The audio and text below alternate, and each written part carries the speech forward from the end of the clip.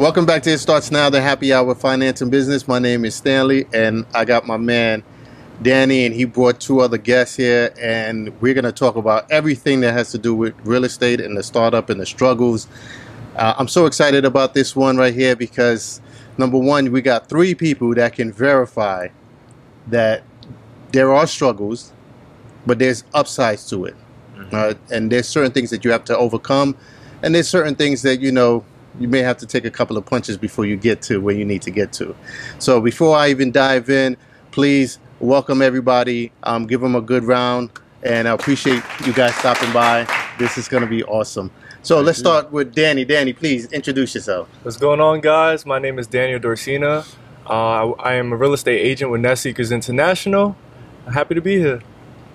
All right. My name is Samuel Laguerre. I'm with Keystone Realty of Greater New York, born and raised in Brooklyn. Nice to meet y'all. My name is Emmanuel Genti, real estate salesperson with Ivy North, born and raised in Brooklyn as well, and I'm excited to talk about the good and the bad of real estate, man. Well, you know what? Let's start with you. Because right away the excitement is a little contagious. Tell us. I know you started from 2015. I did. All right, All right. Elaborate on it. So the way I got into real estate was because I was looking to make some extra money, right? Mm-hmm. Looking to make some extra money. Reached out to my mentor as well as family member. I was like, yo, I see you making this real estate money. Like, how do I get in? How do I get involved? So he advised me and he told me go out and get your real estate license. Mm-hmm. So I studied for it. Maybe took me about 6 months to complete. Got my real estate license. Got licensed in 2015. Immediately after, I started tapping into, my immediate network, started letting people know, like, hey, listen, I'm involved in real estate. Yeah. This is what I'm doing. What's up? You know what I mean? Show me some love. Show me some love. You know what I mean? I got licensed in May of 2015, and I would say maybe about 2 to 3 months later, locked in my first client. Just to jump ahead a little bit, we didn't close. Oh, wow. We didn't close. First deal didn't close. I in a sense, I could say that that deal taught me a lot. Mm-hmm. It taught me a lot, man. Long story short, I had, my client, she had a very difficult time understanding the climate of the market at that time. Submitted an offer. My client was a little unreasonable. Mm-hmm. There were multiple offers on the table. Mm-hmm. And, I would say maybe about 3 weeks into the deal, seller's agent reaches out to me and she's like, listen, we're going with somebody else. Wow. Going with somebody else. She's like, your client is asking for this. She's asking for that. We're gonna have to snatch this deal from underneath you, man.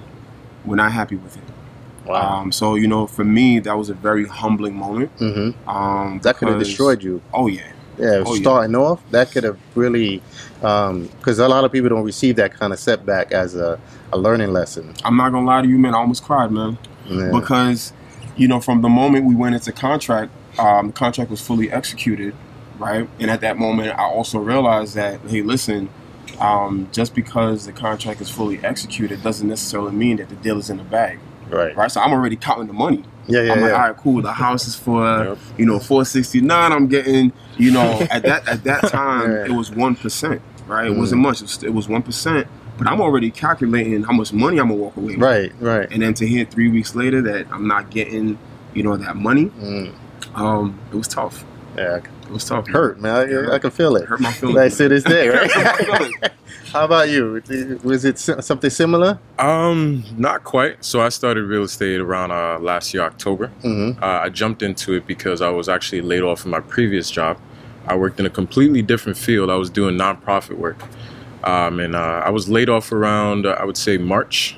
And then COVID was happening. So it kind of gave me a moment to reset and pause and just say, okay, what's next for me? I had a friend who was working for the brokerage that I'm at now, and he was doing pretty well, even during COVID. Like, he was working, and he was making phone calls. He's out every day. Like, how are you outside in this COVID? I'm like, how are you still going to the club, getting bottles? I'm like, oh, gosh, like, I got to find out what's going on. So I asked him, I said, hey, just put me on to, like, what are you doing? He told me, I'm doing real estate. and he told me about the brokerage that he's working for. And he basically laid out the model for me and told me, hey, if you want to hop on, like, you can do this now right away, because Keystone Realty, basically their model is it's all in-house. So they work with the investors, they have their own lenders, they have their own attorneys. So it was kind of just laid out for me already just from the start. So I started out in October and I got my first deal in December. And even though the client, he didn't speak full English, I networked, and I had a lender who spoke very fluent Spanish. So the deal went pretty smooth. I mean, there was a few hiccups, I can say, but the deal was direct, so I didn't have to work through another agent to find out, are funds available, when is the appraisal happening, things of that nature. It was pretty smooth throughout. The deal happened to be about like a month and a half, and I got actually $20K from that deal. Nice. Yeah. Of your first deal? First deal was $20K. It was a new construction property, fully renovated. There was no worries about somebody still living in the house after. It was a pretty smooth process. But I do say that I definitely learned a lot from it. Just understanding, same way he said, not to count your money, because there was a point in that deal where halfway through, the buyer just backed out for some reason. He was just like, he called me up one day, and this was like, I could remember myself shopping online, because this is like around December, so I didn't get the check yet, and I know Christmas is coming, so I'm shopping online. Maybe I can get like a little bit of an advance. He calls me up and he's like, hey Sam, I don't know, like, this is not the property for me. And I had to literally spend at least 2 hours with him, just like working out the mortgage, working out the rental income, things of that nature. And it really worked after maybe about 3 hours. He just said, you know what, I'm just going to believe in you. I believe in the lender that I'm working with, who's communicating with me very nicely. And just things just worked. So, but I will say that what I did learn is, even if you get that check, you got to save. Yeah. Like that check can last, it's supposed to last you at least 3 months. Like for me, I had to stretch it out as much as possible. But that was definitely my first real estate deal, and it taught me a bunch. That's what's up, man. Danny, before I start with you on how you got introduced into the real estate, I just want to know, is it because you were with a private lender or private broker? That's probably why, compared to him being with a established company already, that the process was probably a lot smoother?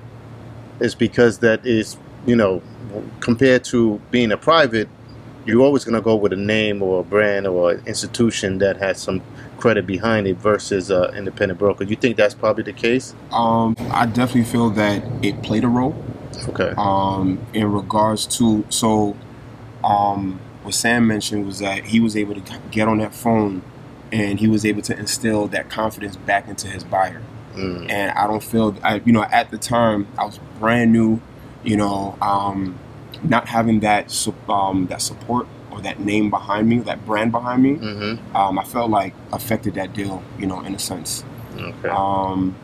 And then, ultimately just like this, because this was my first deal, not really understanding how to take that approach to help to build that confidence with them. One of the things that I've learned over the past couple of years, especially when it comes to real estate, is that there's an emotional aspect for your buyer, right? As agents, we're just looking at it as a transaction, but I had to learn, take a step back and realize that they're getting ready to make one of the big purchase, right. At the time, 2015, the property I think was like $469. In today's dollars now, it would be worth maybe about over $500,000. I think that not having that support, or that security, that comfort, that he established. Exactly, and that definitely played a role. Yeah.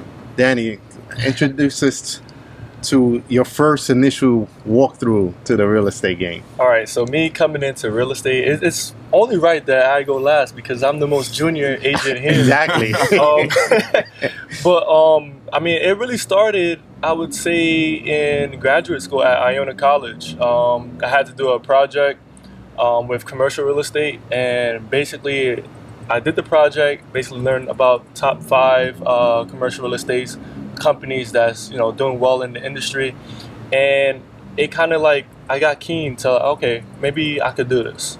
But then COVID happened. Well, fast forward from graduate school, COVID happened in March 2020. Left my previous job, and during that time, I started to like, all right, maybe I should really start this real estate course. I should, start the process. And when it got to, I would say like June, July, that's when I really like dove in.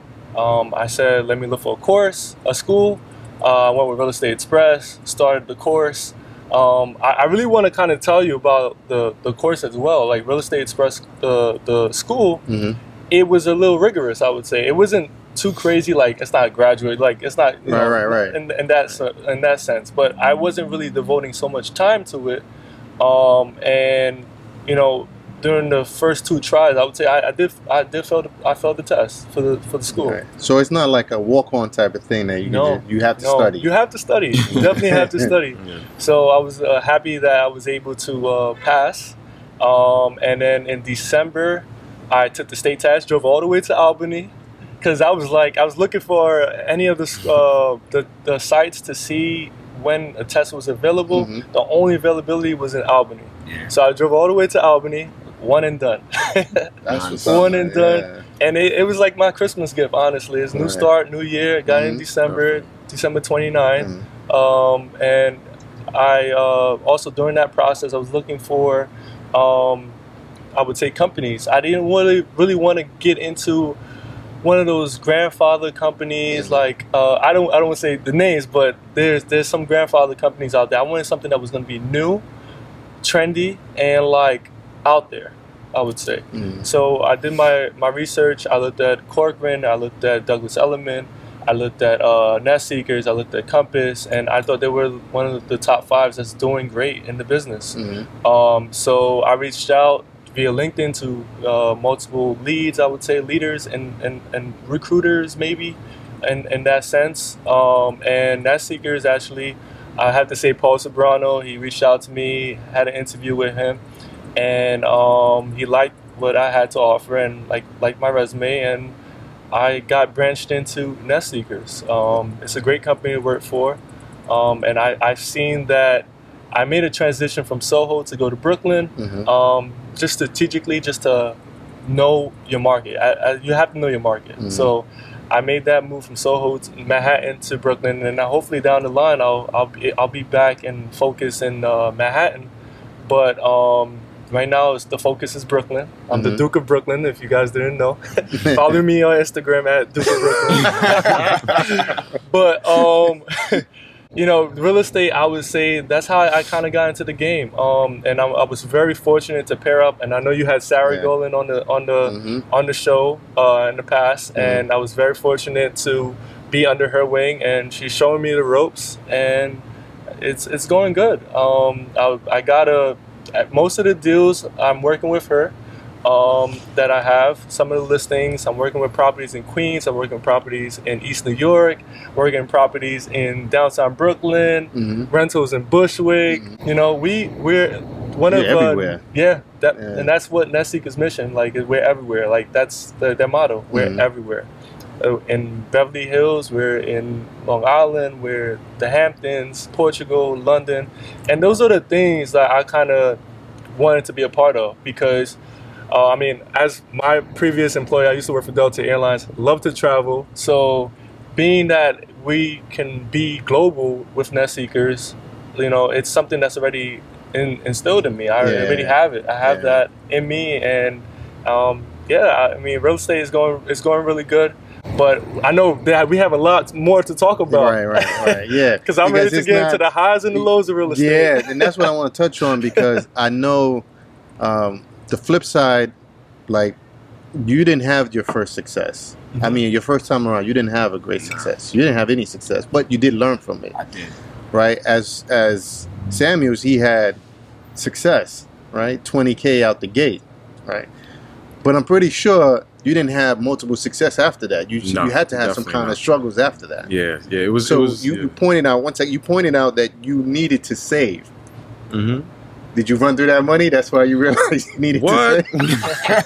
That same friend that put me onto the brokerage, as soon as I got my check, he was like, "Yo, we gotta go celebrate." We do. We definitely do. And we did. We celebrated a few times. And after a certain point, I was like, "Oh no, I see how fast this money can go." So I really dialed back, and I spoke to my wife, and I said, "Hey, how are we gonna divvy up this fund so I can really focus on the next deal without having to worry about what's going on within my four walls?" You know what I mean? Mm-hmm. So it definitely takes a lot of discipline to say, I have this bulk of money, but I got to think about taxes. Right. I got to think about like groceries for the next few months. I got to think about the smaller things like gas.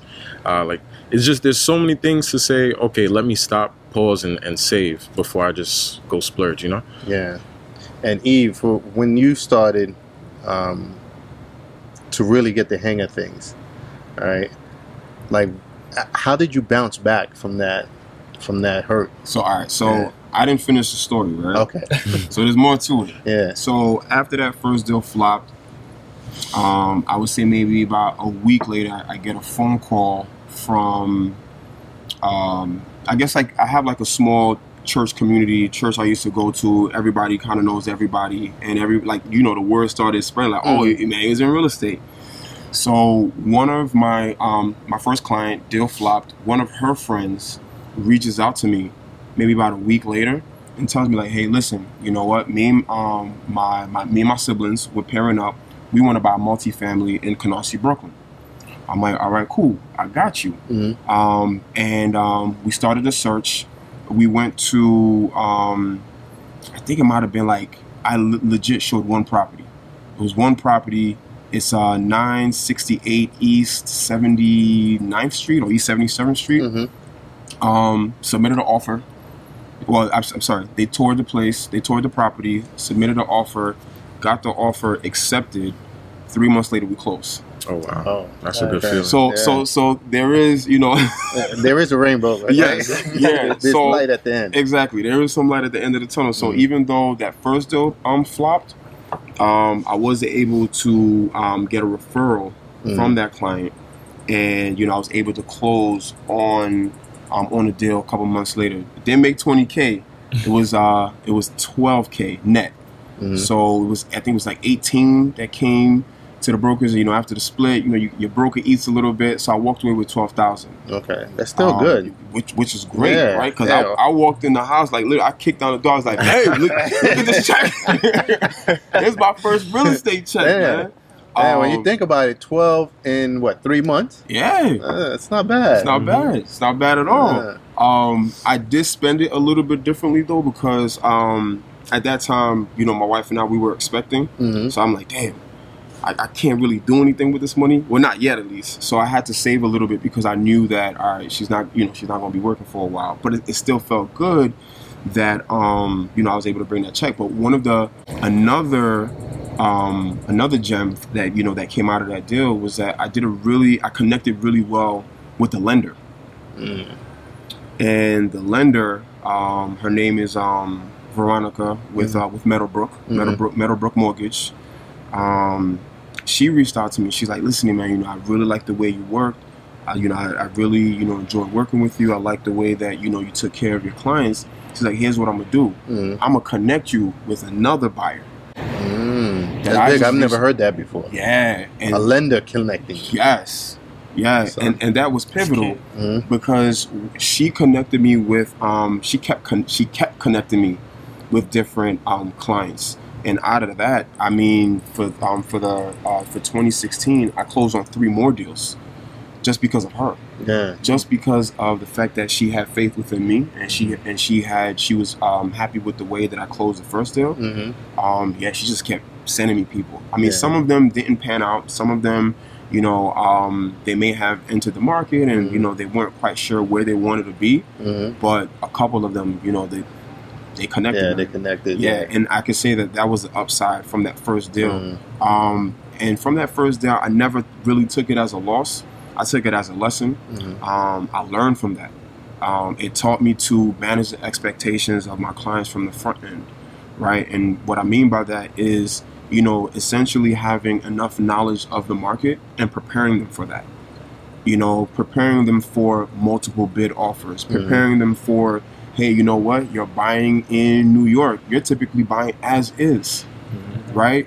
Preparing them for the only real issues that sellers are going to maybe take care of is if it's a plumbing issue, heating, electric, and a roofing issue.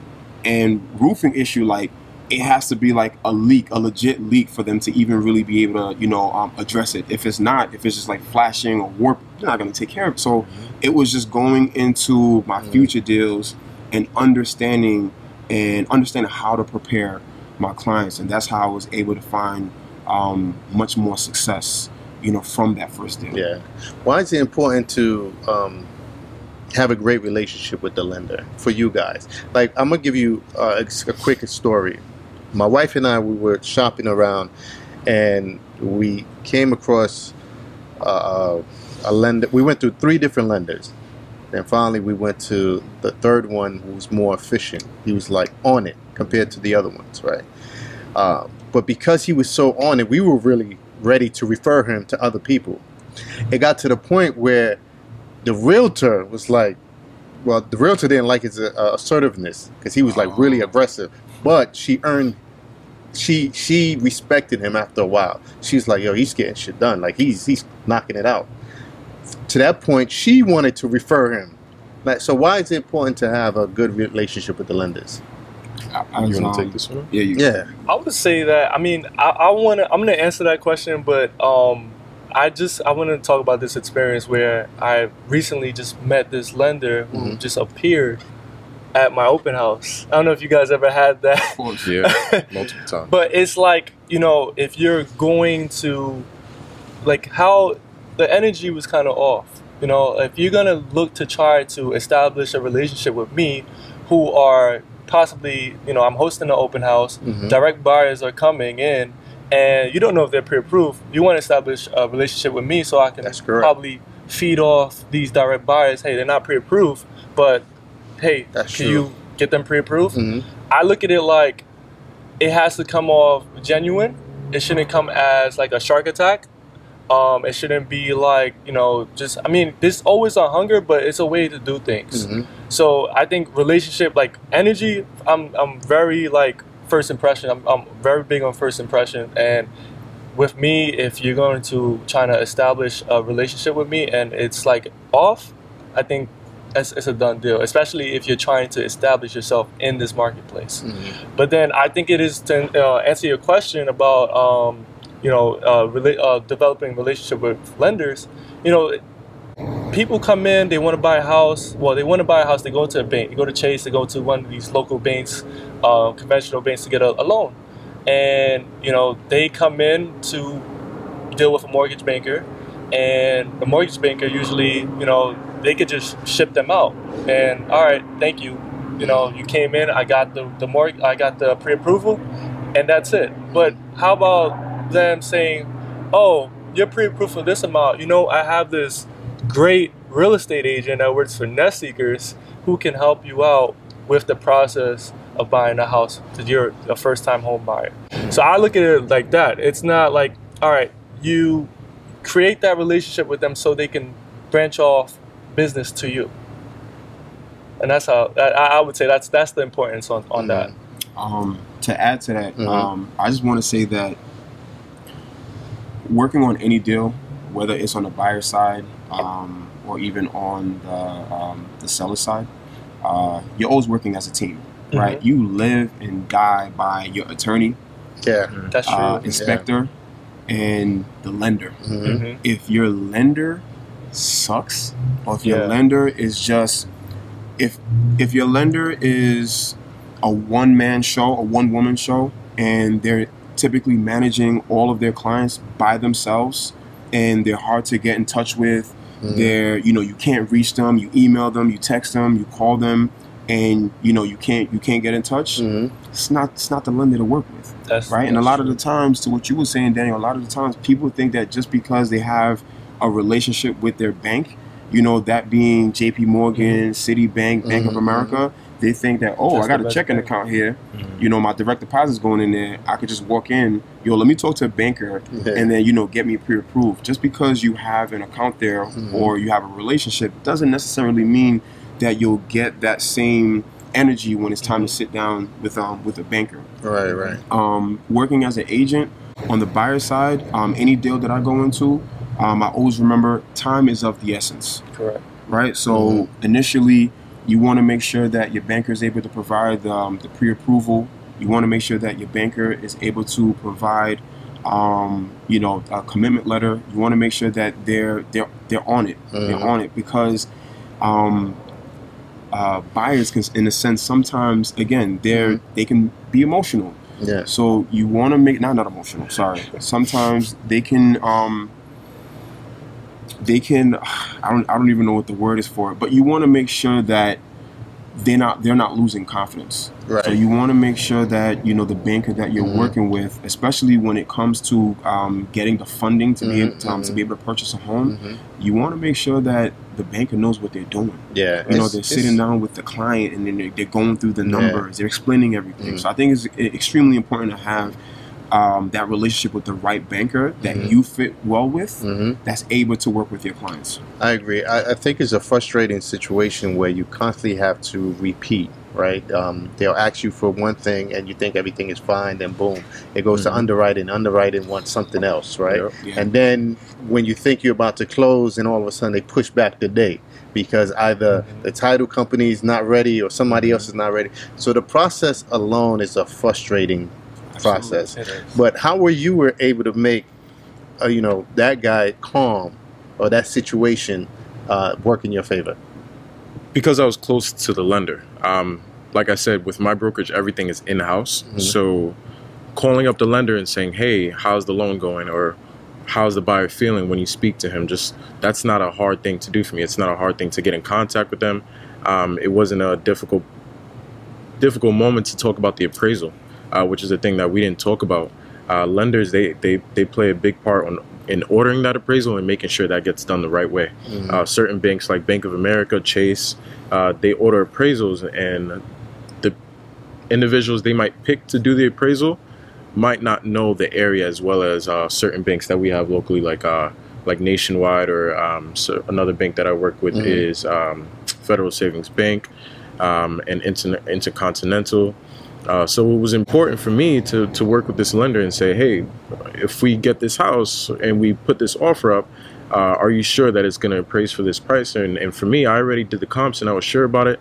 And, you know, she assured me that, hey, like, don't worry about it. Everything's going to be fine. So going into the process with it, it was really 1, 2, 3. And then even talking about the mortgage with the client, she was really calm and collected whenever she spoke about it. You know, talking about a mortgage is even if it's a low mortgage in what it could regularly be, it's not an easy thing to talk about for the buyer. You know, you're spending thousands of dollars every month. So for the lender to break down the mortgage to him and say, hey, I'm giving you this percentage. If you were to go anywhere else and get a lower percentage, I'll match it. The credit score that you're giving me, I'm maximizing it as much as possible. It was just comforting all around. So yeah, that's definitely the reason why I was able to. Can a lender, could you touch on something? Can a lender like overvalue a property on an appraisal or undervalue it? It's about the appraiser. Yeah, Okay. it's the person who they pick for the appraiser. So like I said, certain banks like Bank of America, But don't some of them have like an in-house? They do. And again, I've never worked with them. Okay. I just know that from some of the deals that I've seen go awry and just like fall out of complete place, it's been typically because of that, an appraisal, where it's like the appraisal comes back low and the buyer doesn't have the funds to now, you know, pay the difference, and it just messes up the whole deal.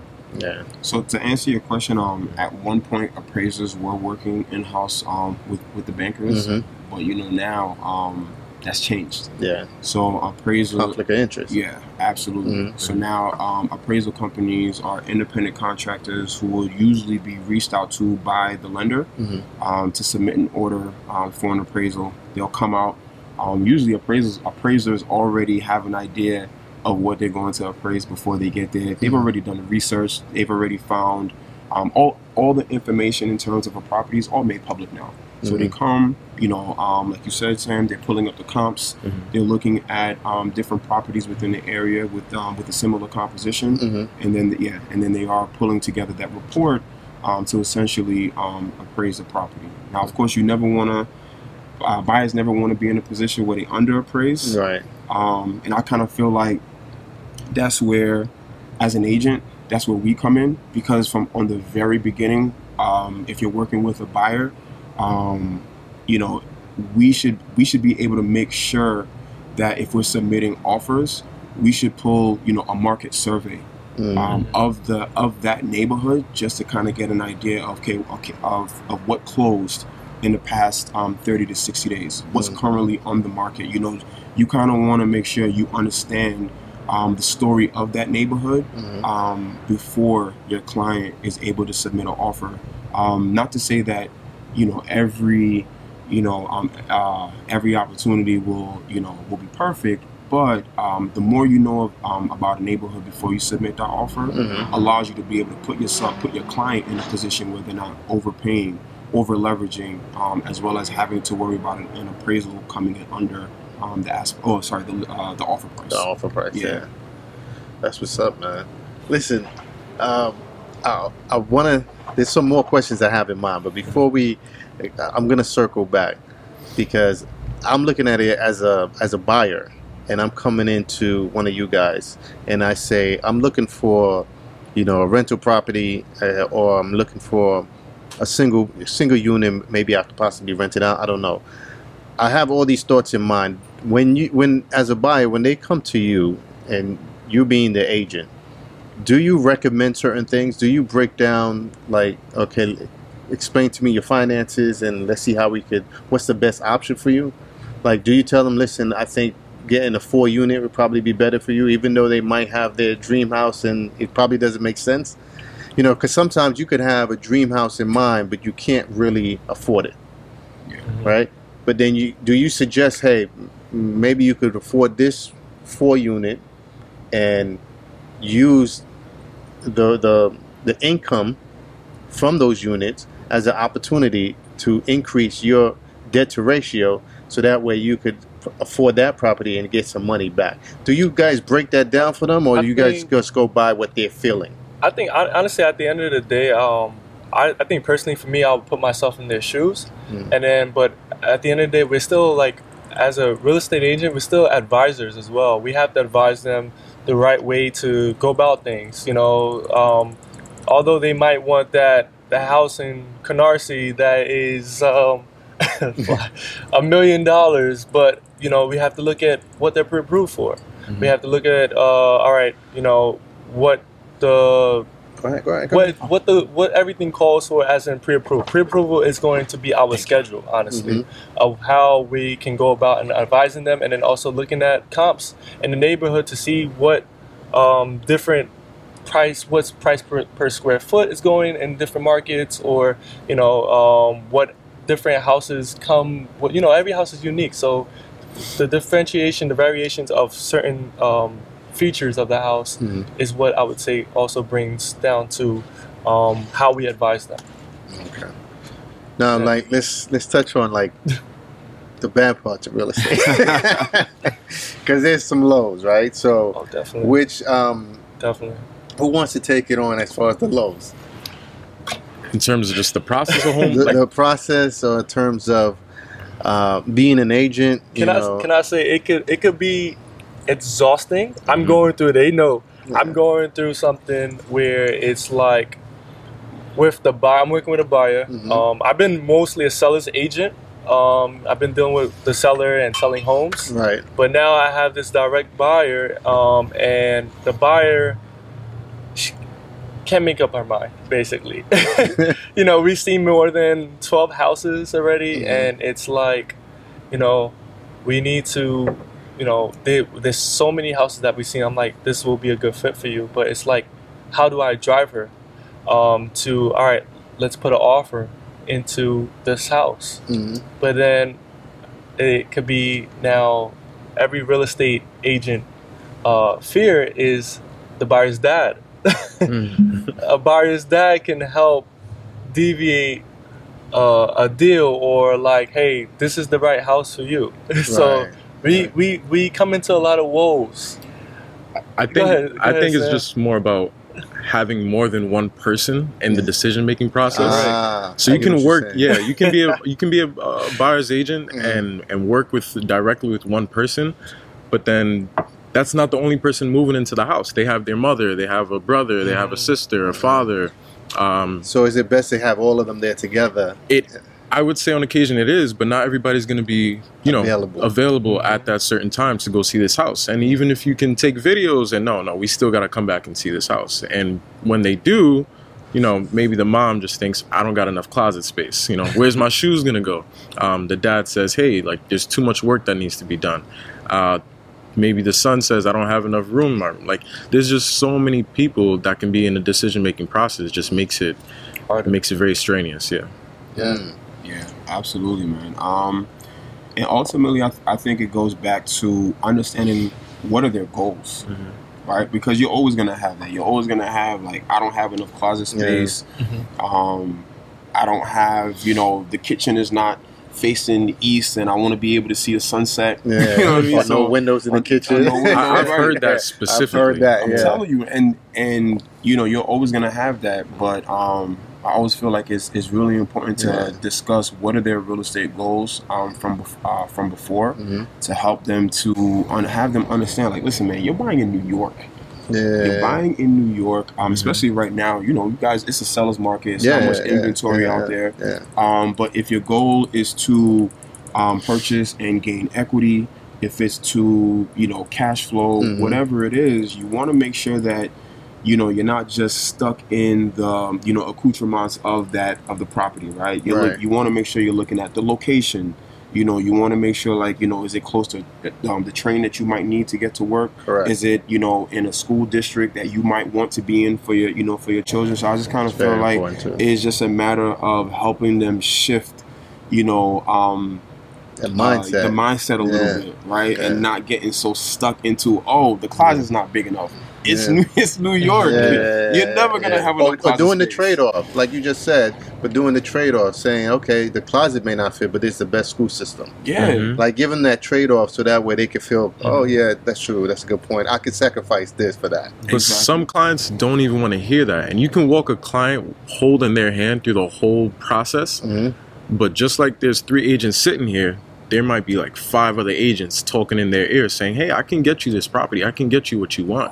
You can be walking them across the street. Hey, let's make the light. Hey, we got to do this. But there's another agent. Hey, I got this for you. I can do this for you. There's a faster way. Exactly. So if you don't have an exclusive agreement with your buyer, it's kind of like everything is up in the air. If you can talk to them on the phone for an hour and say, hey, I think this is the property for you. They can agree, and things can sound all good. But then maybe the next day they say, oh, no, I had this other agent that I was working with. They showed me a property. I liked it. And we just put up an offer and it got accepted. And things can happen just like that. Wow. Sam is actually right. So I've been working with this client, I would say maybe like the past 2 years. On and off. Actually, Sam had a listing out in Queens, reached out to him, and we brought her over to the house, right? Like Sam said, like literally, like it was an unfinished project, granted. However, with Keystone, like I already knew what the property is going to look like after. I even shared other completed projects that they have that they've had in their pipeline, just so that way she can get an idea of the finishes. Walk through the property. I'm like, listen, this has everything you want. Right. It's a 2-family.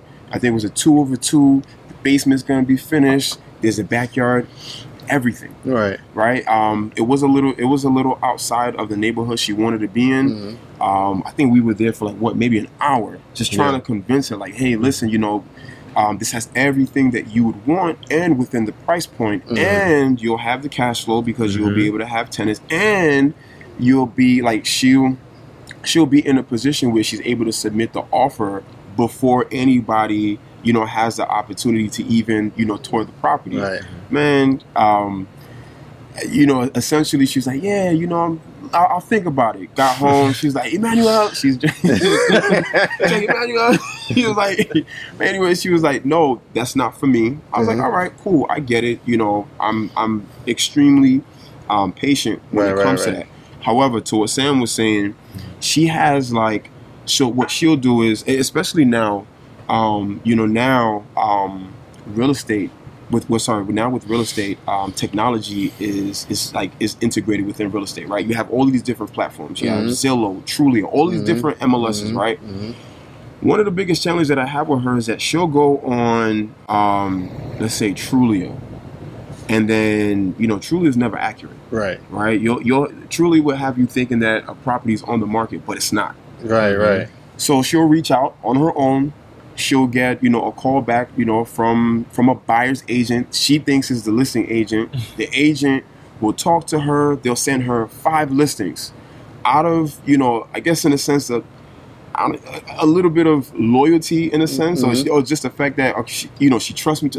She trusts me. She'll send me the listings. She'll say, hey, Manuel, this other agent sent me 5 listings. Take a look at these. And I'm like, where did you get these from? I was like, first, let's take a step back. Explain to me, where did you... Oh, the agent sent me the list. I'm like, all right, I'll indulge you. Yeah. I'll go through the list.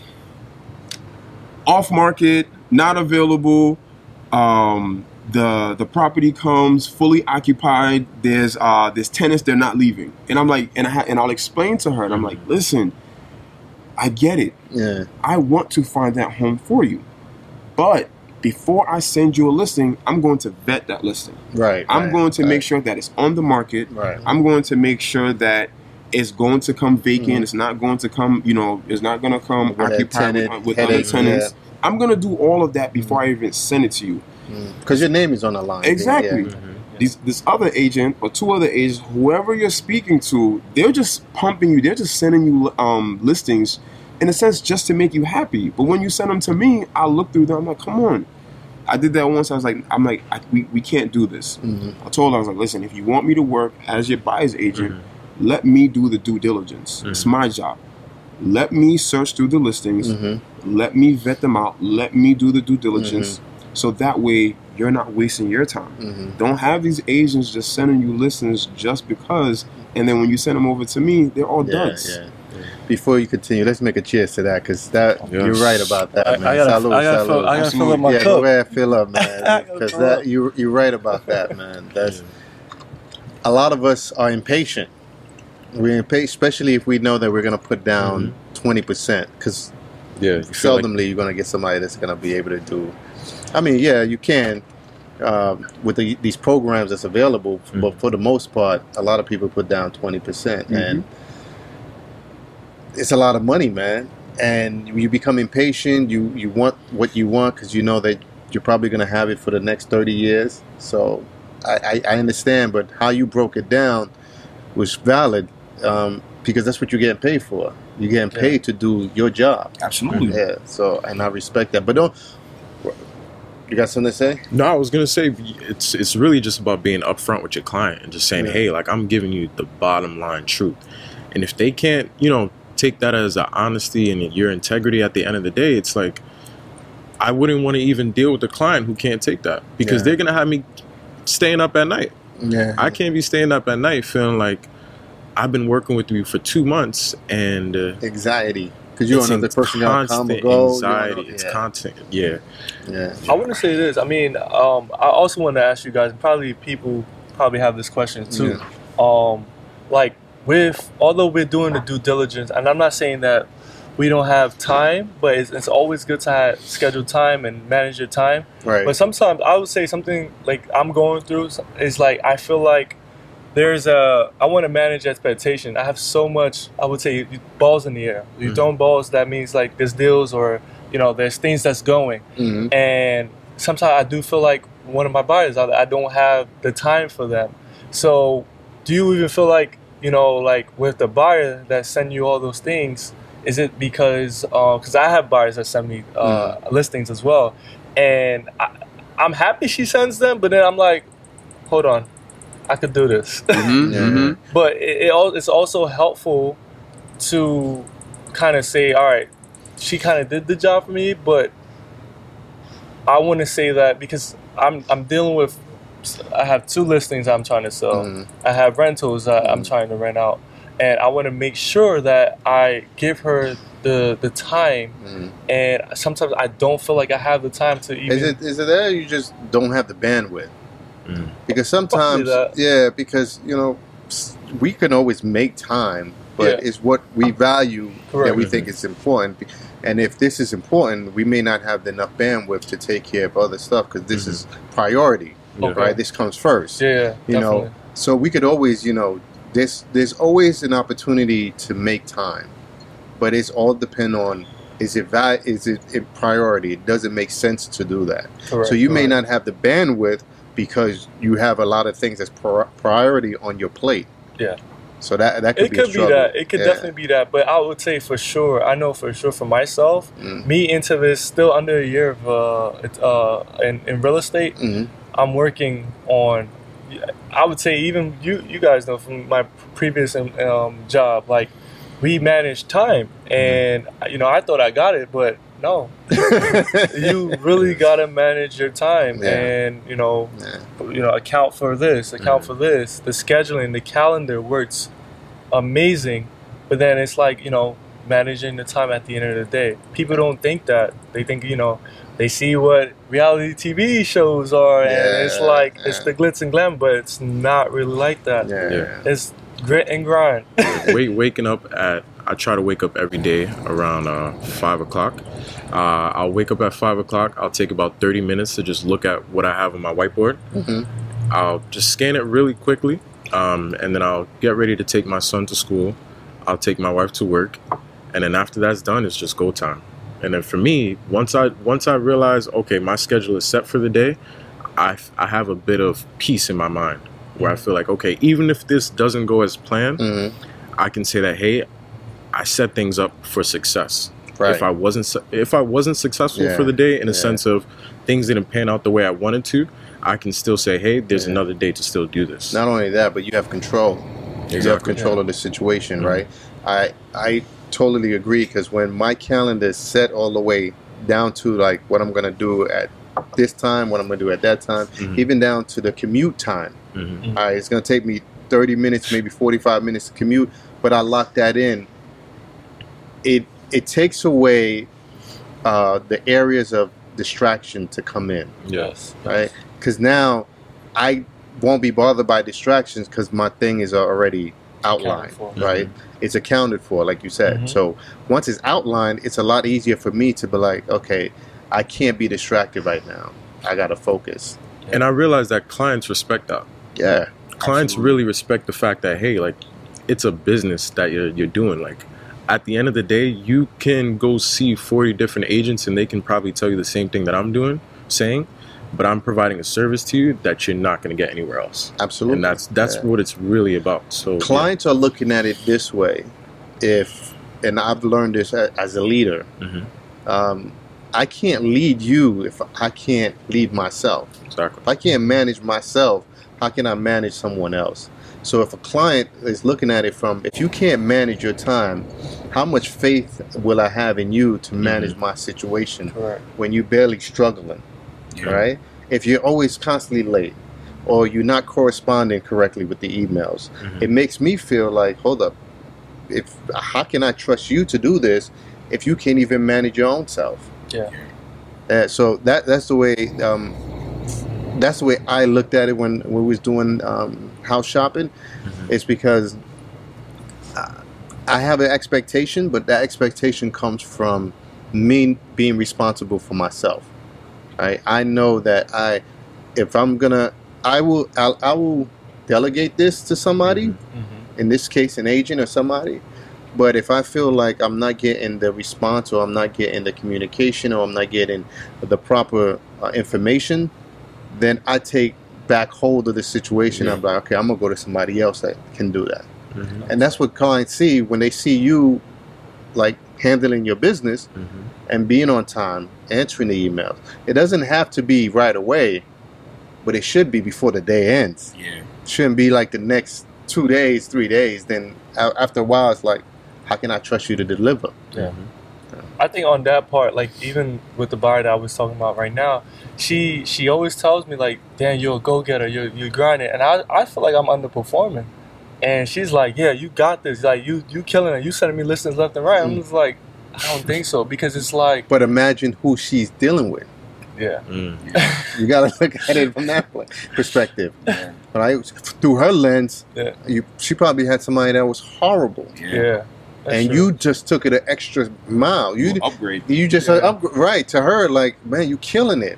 Even though you know, and that's a great thing, that you know that you could go harder. Yeah. That's always an amazing thing when you know that.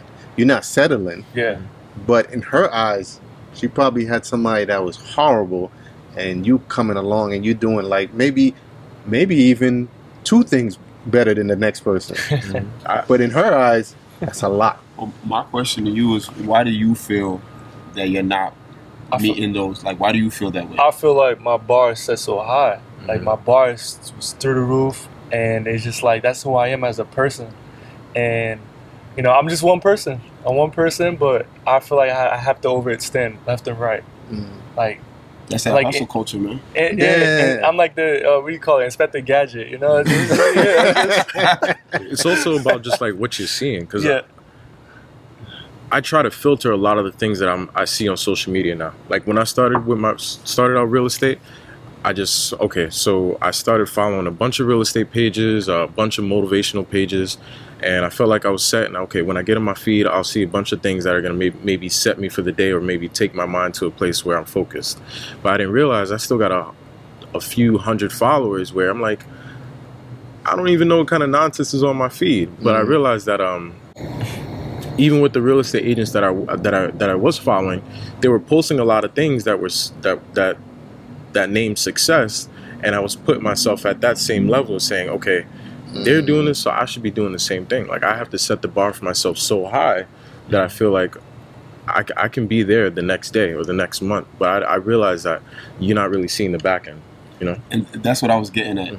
Because, you know, like you said, a lot of the times when you're on social media, you know, we find ourselves comparing ourselves to a lot of those, you know, $1 million, you know, agents, or, you know, they're producing the content, they're doing this, and it seems like they're Superman or Superwoman, and we're comparing ourselves to them, and then it makes us feel like what we're doing is inferior.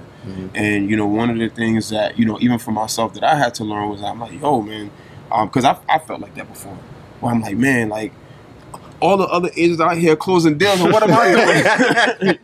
You know, and I had to, and you know, my current broker, Abdul with Ivy North, and you know, he's like, no, Emmanuel, like, you're doing great things. He's like, you gotta like realize, look into what you're doing.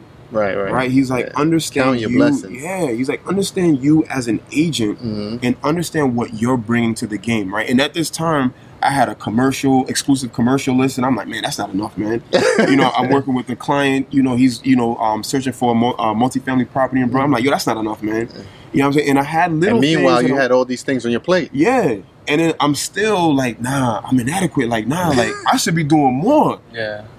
But it's because I'm going on Instagram, and I'm looking at all these other agents, and I'm like, damn, like, yo, they close another deal? I'm like, oh, man, I gotta go back to the drawing board. I got more work to do. Yeah. But then I had to realize, I'm like, no, like, you're doing great, you're doing well in what you're doing. You know, and he had to teach me, he had to remind me, he told me, like, listen, you got this commercial exclusive listing. He's like, all right, cool. Work the mess out of that. Like, you know, push it, work it. And then, you know, when you get it leased, he's like, turn that around, you know, send mailers out to the people in the community. Let them know what you're doing. And then, you know, and the other thing that he had to teach me was he reminded me of where you putting your energy, right? Where you putting your energy. Because as an agent, it's almost as if we're waiting for that bat signal in the sky, like, you know, yo, another listing, another buyer. You know, we're always waiting for that call. And he's like, you have to understand who you are as an individual, and then understand where you put in your energy, and things will come. Trust the process. Trust the process. Trust the process, yeah. And it's tough. It is tough. That's the highs and lows. Go ahead, I have a question for y'all. So how do you set the bar for yourself? What do you see as success throughout the week or for a day? Like, how do you know, okay, I go home and I was successful today, or I ended the work week and I feel like I'm successful at the end of Sunday? You know what's funny? Every week that changes for me, right? One of the things that I've had to make sure that I made sure this past year was that I had to make sure that I embedded the business of real estate, and I needed to incorporate family within that, right? You know, for me that varies, right? For me, I like to make sure that whatever it is that I'm doing in real estate is convenient for me. And then I'm also able to, you'll get that done, get back to family. Because family over everything, right? Because I have a wife, I have a 5-year-old daughter. So for me, success, you know, at one point it was like, yo, I gotta close on, you know, on $1 million listing, or I have to have, you know, multiple exclusive listings. Sometimes I may have that. Right now, you know, don't get me wrong, I have businesses coming in, but right now, what success looks like for me is this, right? Being able to have this conversation, right? Being able to be productive in a sense, right? If I had, you know, 10 items on my calendar, listen, if I knocked all 10 out, or if I knocked 9 out of the 10 out, that's successful for me. You know what I mean? And it varies, you know, week by week, day by day. I like to make sure that, like right now, I have one client. We closed on a property back in June. It was a 3-family in Brighton Beach, and people, you know, the first phase was closing on that property. The second phase is leasing out the units. So right now, I have one completely leased, one pending, and I'm having a little bit of a challenge with the walk-in or basement unit. And you know, I'll get people that'll come in and they're like, hey, you know, do you have any other listings, or do you have, you know, can you show me anything else?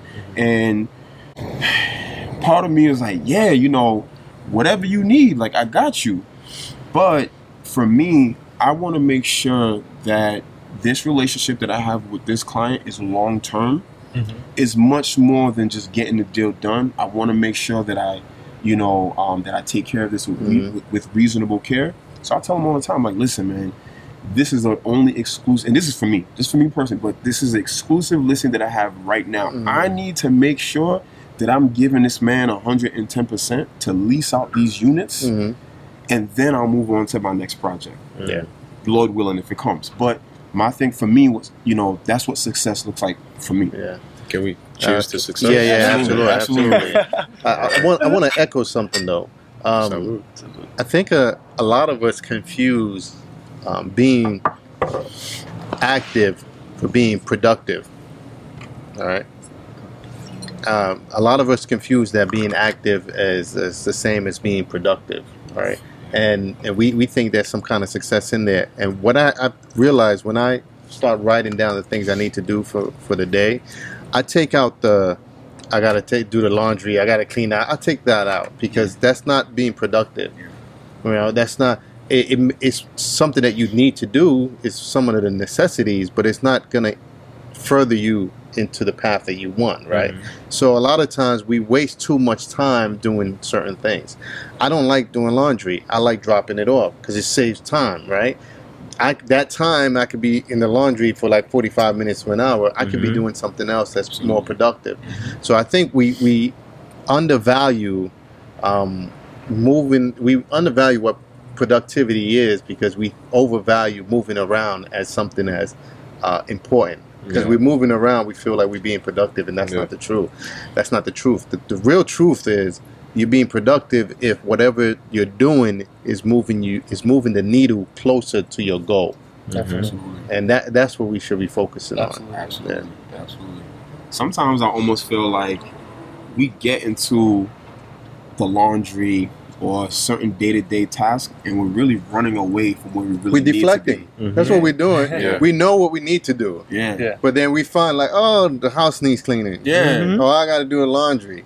Or, you know what, this came up. And all we're doing is deflecting because we know there's something more important that requires our time. Yeah. Definitely. And then instead of us doing that, we find all these other excuses. You know why?